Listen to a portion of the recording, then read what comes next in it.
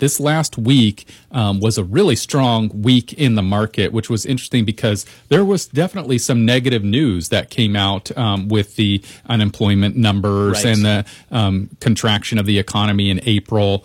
So a lot of negative news. However, the news is always backward looking. They're reporting on what happened, and that's what happened with unemployment. That's what happened with the economy in April. However, the market is always forward looking. It's looking beyond the virus and what to expect. And this week, the market was optimistic on what it thinks the future holds. So that's always good news. I'll go and just read off the numbers for week ending May the 8th. Dow Jones was up 2.56% for the week.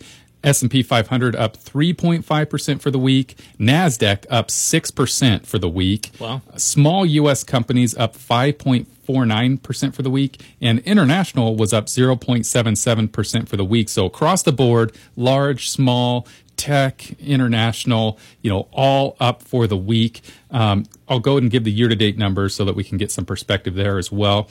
Year-to-date, Dow Jones is down 14.74, S&P 500 down 9.32. It's interesting on the S&P and the Dow, a lot of times they're real close. If you look at long histories, they basically track identical to each other. Right. But in any short period of time, there can be a difference. And right here's a 5 percentage point difference between the Dow and S&P. But regardless, whether it's 9% or 15% respectively down so far year to date, that really is not a large number. I mean, we talk about a 20% being a bear market, whatnot. So according to these numbers, we've moved beyond that point. Well, I think we came back almost 15% in the month of April alone. Yeah, it was huge. It was huge. Yep.